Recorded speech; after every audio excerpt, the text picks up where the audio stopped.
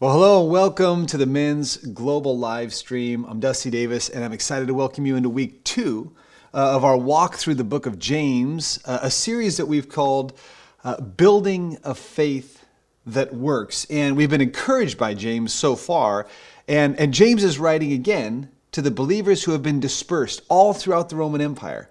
And he's encouraging and instructing them, and in so encouraging and instructing us about how it is that we're supposed to live when we're surrounded by a culture that doesn't share our same values, a culture that's not living the same way that we are. It's the very same way that James was encouraging the believers. Scattered all throughout the Roman Empire, they were living in a culture like we are, whose values, whose goals, whose desires, a society and a culture whose sources of truth were often at odds with those who were following after Jesus. And so there's a lot that James can encourage us in. There's a lot that he can instruct us in our faith practically. I mean, how is it that we're going to successfully navigate today's culture when our life's aim is often the very opposite of the culture that we find ourselves in? Well, men of God, be encouraged, because it turns out this is the way that the followers of Jesus have been living since the very beginning, when we're living in the upside down kingdom. So today we're going to jump in, grab your Bibles and turn with me to James chapter 2. I'm going to be reading from the New Living Translation primarily. This is God's word for us, James chapter 2, starting in verse 1. My dear brothers and sisters, how can we claim to have faith in our glorious Lord Jesus Christ if you favor some people over others? For example, suppose someone comes into your meeting dressed in fancy clothes and expensive jewelry, and another comes in who is poor and dressed in dirty clothes. If you give special attention and a good seat to the rich person, but you say to the poor one, you can stand over there or else sit on the floor, well, doesn't this discrimination show that your judgments are guided by evil motives? James is going after a huge problem that was beginning to surface in the early church, and unfortunately, it's a problem that remains in nearly every social gathering that you and I find ourselves a part of today, including the church. And this is the sin that is known as partiality. Well, what James is getting at basically is this. Partiality means that we're going to base our treatment of someone, or even our care for someone, and we're going to base that on something other than what it should be. Right? James is saying that there's no place for this kind of biased treatment amongst God's people. This idea of favoritism, of preferential treatment. In the original text, in the Greek, it's one long word that comes out of two different words. Check this out. The first word in the Greek means to receive or to take. And the second word means to face or a person.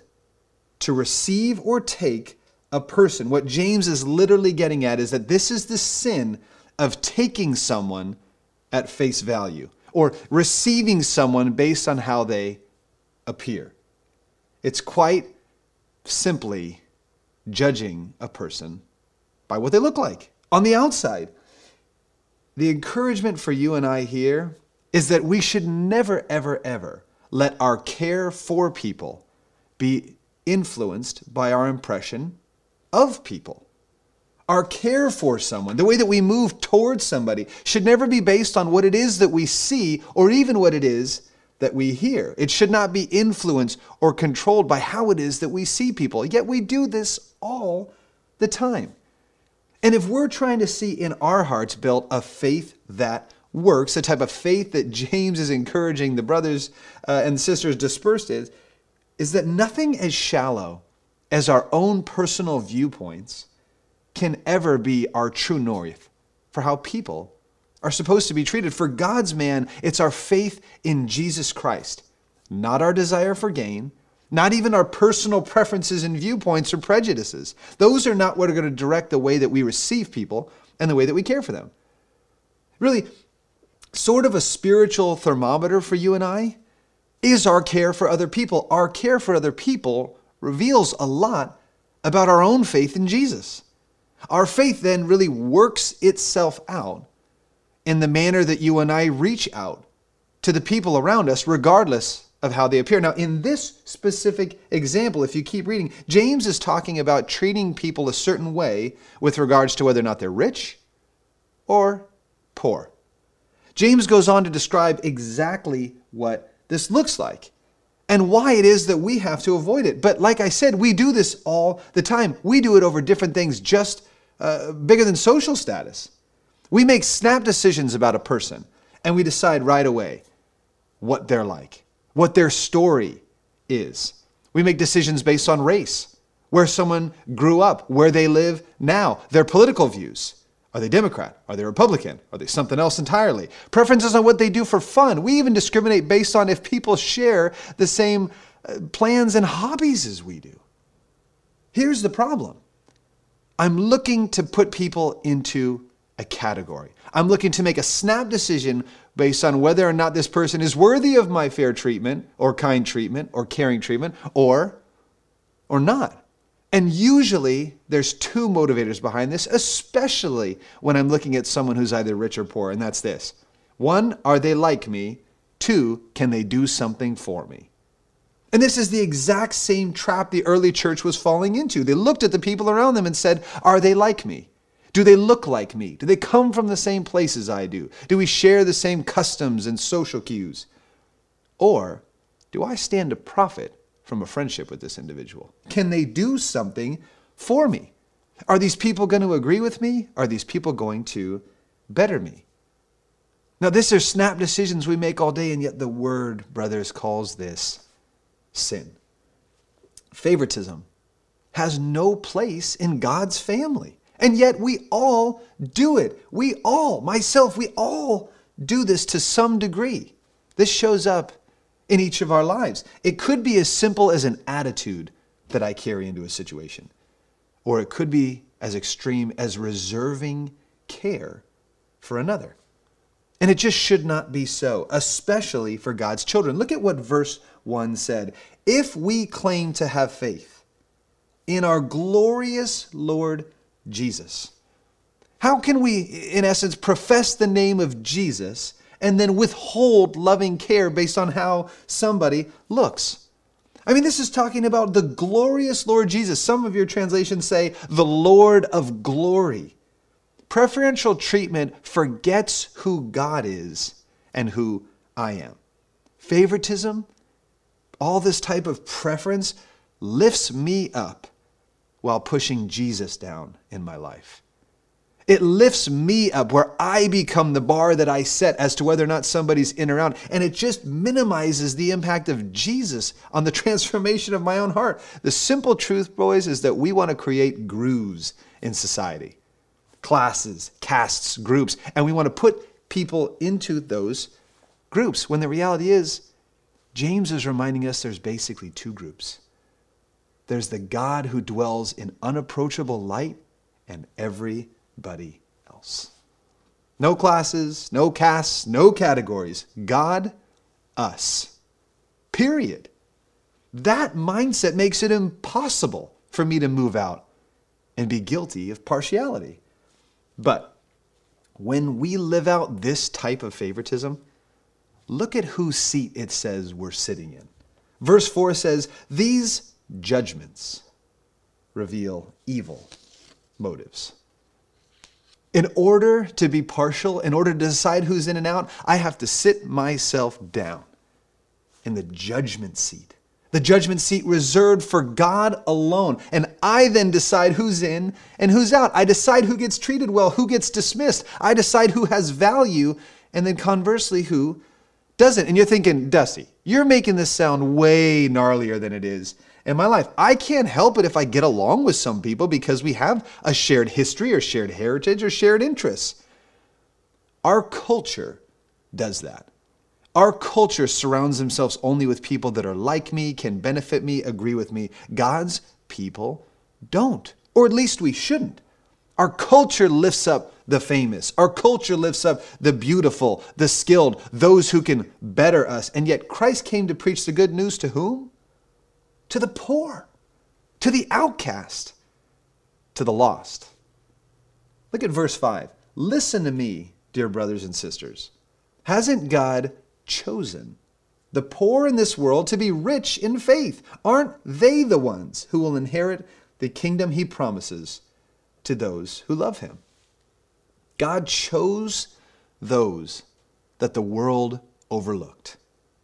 And he did so with his own perfect purposes in mind. We see poverty. God sees spiritual riches, those who will inherit the kingdom. When you and I love those who are unlovable, we act like Jesus. When we love those who are wonderful and easily loved, we act just like the world. We never look more like Jesus than when we move out in love to those that are furthest away, to those that are most difficult to love. The lost, the sinful, the unlovely, those are the ones that our Father in heaven runs after, and so it would suit that that's what we would be about as well. I mean, is there anything that runs more contrary to the gospel than favoritism? Than preferential treatment? Isn't the gospel truth that Christ sought out those living in open sin and rebellion? That includes you and that includes me. Isn't Jesus still seeking those who can do nothing for him? Gosh, Jesus ran after those who only wanted things from him. Isn't the gospel the most all-inclusive, drawing in thing on the planet that all the earth would know that Christ is the way and the truth and the life? If that's the reality, then let's take favoritism seriously whenever we see it showing up in our hearts or coming out of our mouths. Let's let that reminder move us out to offer specific and special care and attention to those that are furthest away, to those who are most overlooked by this society. Let's live intelligently, intentionally, and wisely. James continues to encourage us right where we're living. He goes on, verse 8, he says, it's good when you obey the law to love your neighbor as yourself, but if you favor some people over others, you're committing a sin. And you're guilty of breaking the law. This is gnarly language. This isn't just preference. He's calling it sin. We're not just encouraged. We're commanded to move out in Christ-like love that shows no favoritism, that intentionally seeks to save the lost. And as James continues to unpack, he raises the bar for us, and then he inserts an important why. Look at verse 12. So whatever you say or whatever you do, remember that you will be judged by the law that sets you free. James is saying here, whatever it is that you're saying and whatever it is that you're doing, he's talking about our whole lives, every word that comes from our mouth, every action that we step into. He's saying, remember that you will be judged. This is not to incite fear in our hearts. The Bible tells us that perfect love casts out fear. This is not to get you and I to stew and worry about our salvation. What James is saying is this: live as though it matters. Live as though your life matters. James is saying, why not live as if you'll be judged in order to motivate you towards the things of God? We get grace wrong very often in our life. We think it lets us off the hook to live however it is that we want to, that Christ saved us, and now it's like, see ya. I'm going to go live my own life the way that I want, and maybe someday God will reconcile. We act as though we'll never stand before God himself, the one who promises that every deed will either be rewarded or punished. I want to remind you and remind myself when I read that we are free from the penalty of sin. Christ freed us on the cross. His perfect life served as the perfect atonement for our sin. And you and I don't move out in obedience now in order to earn his love. We are perfectly loved, and so we move out in obedience to bring glory to God. Our life is a very big thank you. That's the motivator. But we need to live soberly. We need to allow that to move us toward the things of God. Look at verse 13.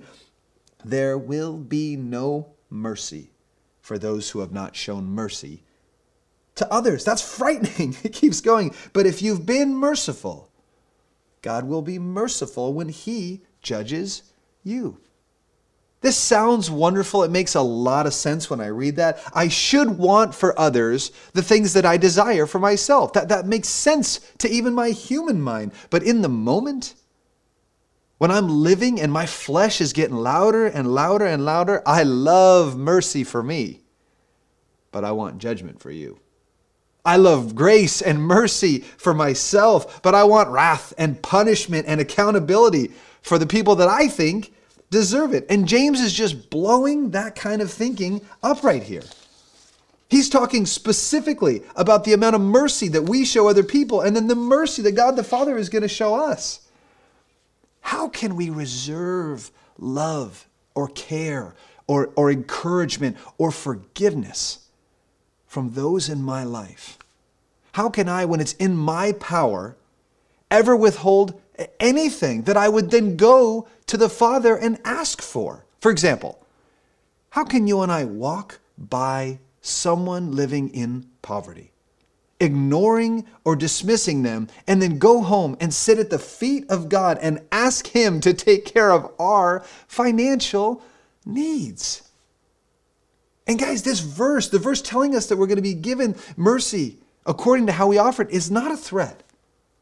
It's as if James was reminding us about the true nature of the gospel.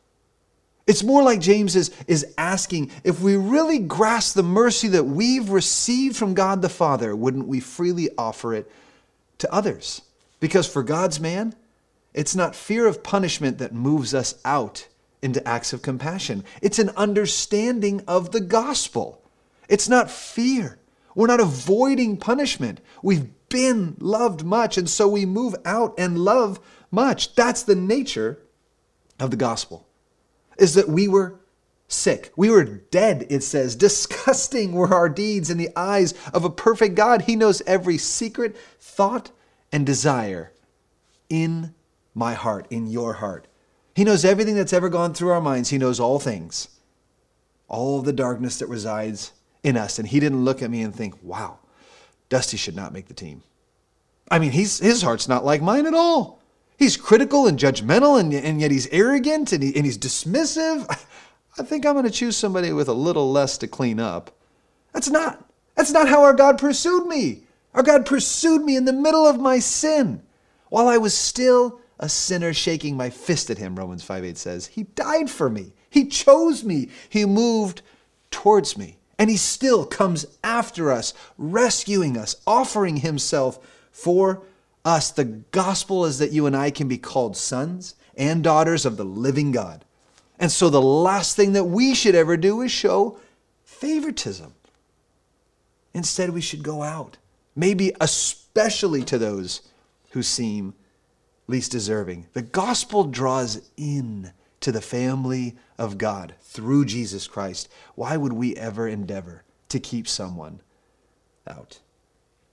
And just like our treatment of people reveals a lot about our own faith and our understanding of who Jesus was, our care for other people, the way that we move out towards other people, puts on display our understanding of the gospel.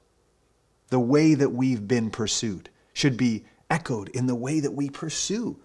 And that's the motivation for God's children. Not so that we will be forgiven, but because we've been forgiven. And now we get to it. Now we get to it. Verse 14, this is sort of the anchor passage of this entire series. What good is it, dear brothers and sisters, if you say you have faith, but don't show it by your actions? Can that kind of faith save anyone? Suppose you see a brother or sister who has no food or clothing, and you say, goodbye, have a good day, stay warm, eat well, but then you don't give that person any food or clothing. What good does that do? Now, James is continuing right here in this theme of talking and doing, right? About what it is that we say we're about, and then what it is our lives display that we're about. And he makes it so clear that it's almost a little bit scary. He says, does your faith mean anything if it never moves you to act? How scary is that line? Can that kind of faith save you? Yikes. Now, is James saying that there are things that you and I have to do in order to be saved? Is he saying there's certain boxes that we have to check? Is there an uncertainty about the nature of our salvation? Will this new obedience then create real faith in us? No. That's not at all what James is saying. What he's saying is this: our works don't create our faith. They reveal it. Our words do not create faith inside of us. They just put on display what type of faith is in us. It reveals the way we live, reveals what it is we truly believe. He's not saying that if you and I have works, then we will have a saving faith. What he's saying is, if we have a true and real saving faith, and we have a real understanding of who Jesus Christ is and what he's done for us, and a true understanding of the depth, nature of our sin, and how undeserving we are, and how big and beautiful his love is, then we will not be able to stop ourselves from moving out in love. True and real faith will move our hands and feet. It won't just stir up emotions inside of us.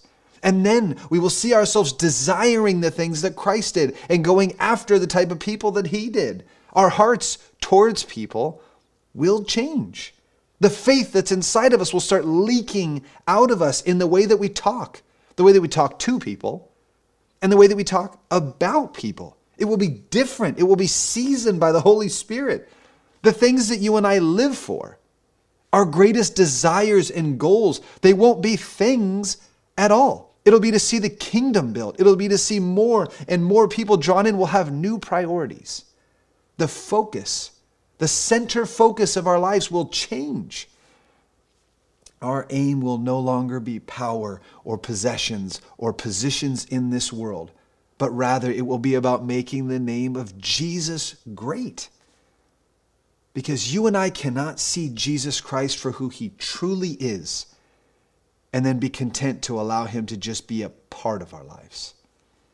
It's not possible. It's not possible to see Christ for who he is and not offer everything we are to him. The behavior puts on display the belief. No more can I claim to be a surfer and never surf, or claim to be a runner and never run, or a cyclist and never bike. I can't claim the name of Jesus and then not seek after the same things that he did. Our actions reveal our faith. It's a lot like when you have a fever. You take your temperature. That's not the cause of the illness.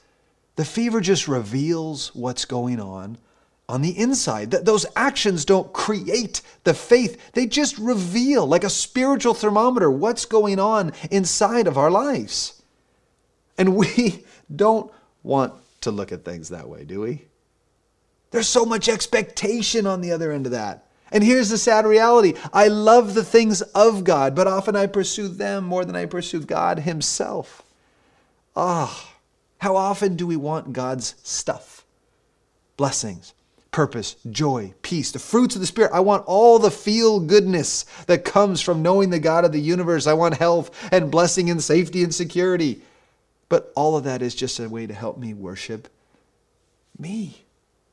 And here James is so challenging. He's challenging that overall thinking. Look at verse 17. So you see, faith by itself isn't enough. Unless it produces good deeds, it is dead and it is useless. Could James have picked two gnarlier words? Dead. Not sick, not ailing, dead. Useless. Not, that faith is not going to create a lot of goodness in this world. It's dead. It's useless. He's saying, I don't care, boys, how much you talk about your faith. how much you love the idea of it. I don't care if your car is plastered with Christian stickers, if social media is constantly full of your posts with Bible verses or things that you've done, or your desire to be perceived a certain way. I don't care if you've covered your bodies with Christian tattoos or t-shirts or whatever. He's saying, I don't care how much of this you've taken in if none of it's ever getting out. If all that goodness is just coming in and being put on display and never moving itself out in true loving care towards others, then James says that type of faith is dead. The Dead Sea in Israel is dead because it just takes in. It's poured into, it's filled up, and the salt content is so high that not one thing can live there. It is dead, it is useless. So is God's man if there's no outlet for God's goodness in his life. If the goodness that God pours in has no channel to get out, then we shouldn't be surprised that our faith is dead and useless. James even goes on into this next argument. Verses 18 and verses 19, if you look at it, it's kind of a fictitious argument, right? Stirring up whether or not faith or works has greater merit, as if we could ever separate the two. It's like James is trying to head off that kind of thinking, like, boys, don't separate them. They are completely joined. For the follower of Jesus, our being and our doing are always connected. They're always connected. Our doing grows out of our being, just like our works grow out of our faith. And James is looking at this and trying to show how crazy it would be to try to separate faith and works, as if that was even possible. As if it was possible to say we had faith and not put it on display. It'd be like telling your wife you love her and never doing a thing for her.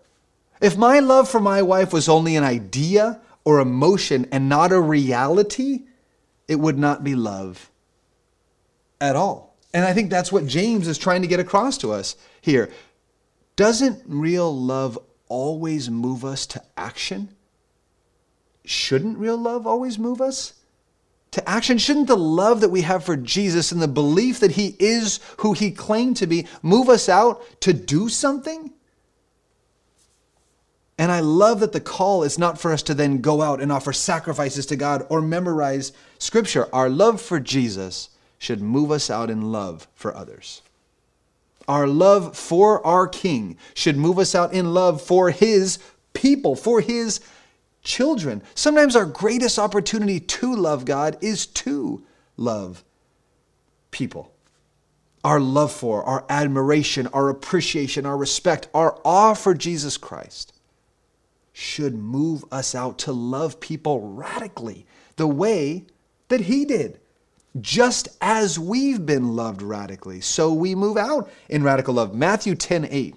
Jesus is reminding the disciples about how they should be going out. He said, freely you've been given, so freely give. And he's not just talking about resources. Freely you've been given love and grace and mercy and forgiveness, so freely offer those things away. Not inviting abuse, not inviting sin, but offering God's love. Look at what Christ offered us.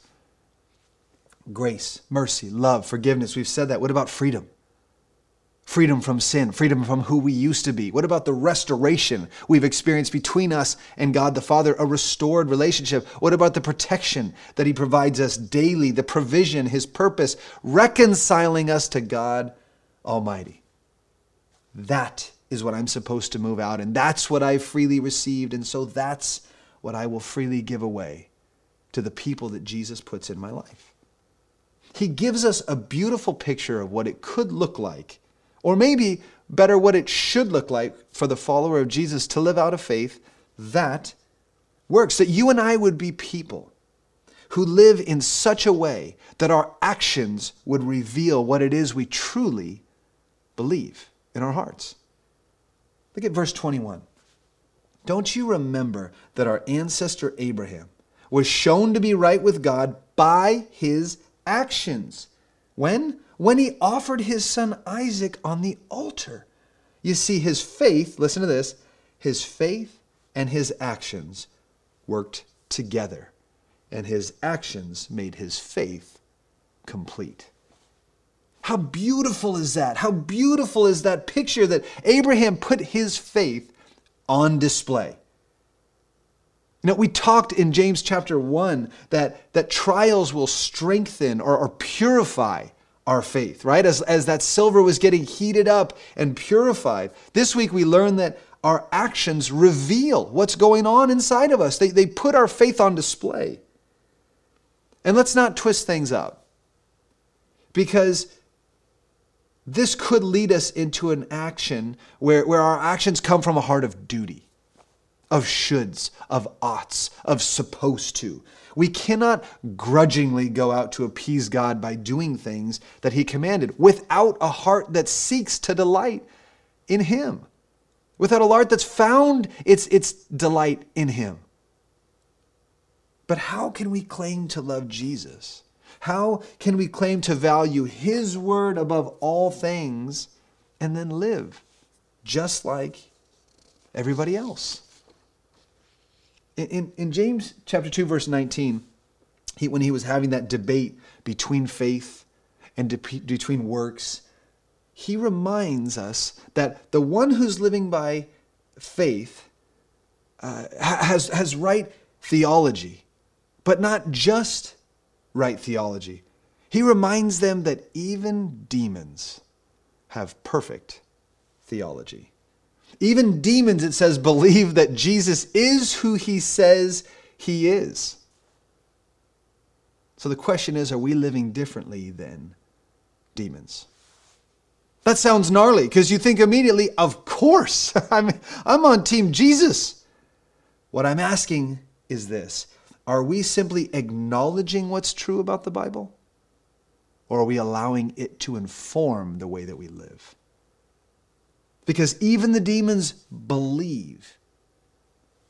Right? It says they go a step further. They even shudder out of respect, fear, or awe of God. But here's the difference for them and for us between a faith that a demon possesses and the faith that works. Demons don't let their faith, their belief, inform their actions. A demon does not let an understanding of who God is move them to submitting their lives to him, to worshiping him in truth, to submitting everything that they are. They refuse to come under the leadership of Jesus Christ, acknowledging sin, acknowledging our own limitations, and receiving his grace. Let's not allow ourselves to have a cerebral faith, a faith that's just an idea or an understanding of who it is that God is. James reminds us that belief alone just puts us on par with demons. Look at verse 26. Just as the body is dead without breath, so also faith is dead without good works. He's saying, you know, when your soul leaves the body, you're dead. In the same way, when there is no action, when there is no outflowing of your Christian life through your faith, then it's also dead. I love that this is just a straight up, blunt passage. It forces you and I to take a look at our own lives, to weigh our actions, to make sure that our faith and our works, like Abraham's, are working together, that our life is putting on display what it is we claim to be about. And so here are the questions. Look back on this past week. Look back at your time since our last session together. Is there anything different? Have you taken steps towards the people God's put in your life? Perhaps it's reading the scriptures more, sitting in the mornings and letting the Holy Spirit open your eyes, letting him search your heart, praying, communicating towards God, and then sitting and listening to him. Maybe it's taking a step towards real and authentic and accountable community with other brothers. Maybe it's refraining from ranting on social media. Maybe it's offering grace or forgiveness. But let's be men who move out. Let's let our faith inform where our hands and our feet and our mouths. Let's let all of our lives be controlled by the Holy Spirit. Let's let the things that we read about move us towards a faith that works. Let's make sure that we have a living faith. Amen? Let me pray. Heavenly Father, I thank you for this study. I thank you for your word. I thank you for the truth that we get that meets us right where we're living.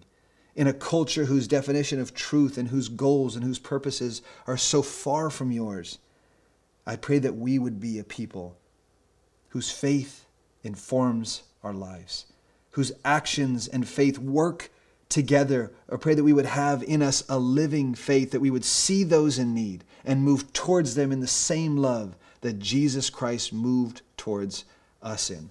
God, build in us a faith that works, and we ask it in Jesus' name. Amen. We'll see you next time.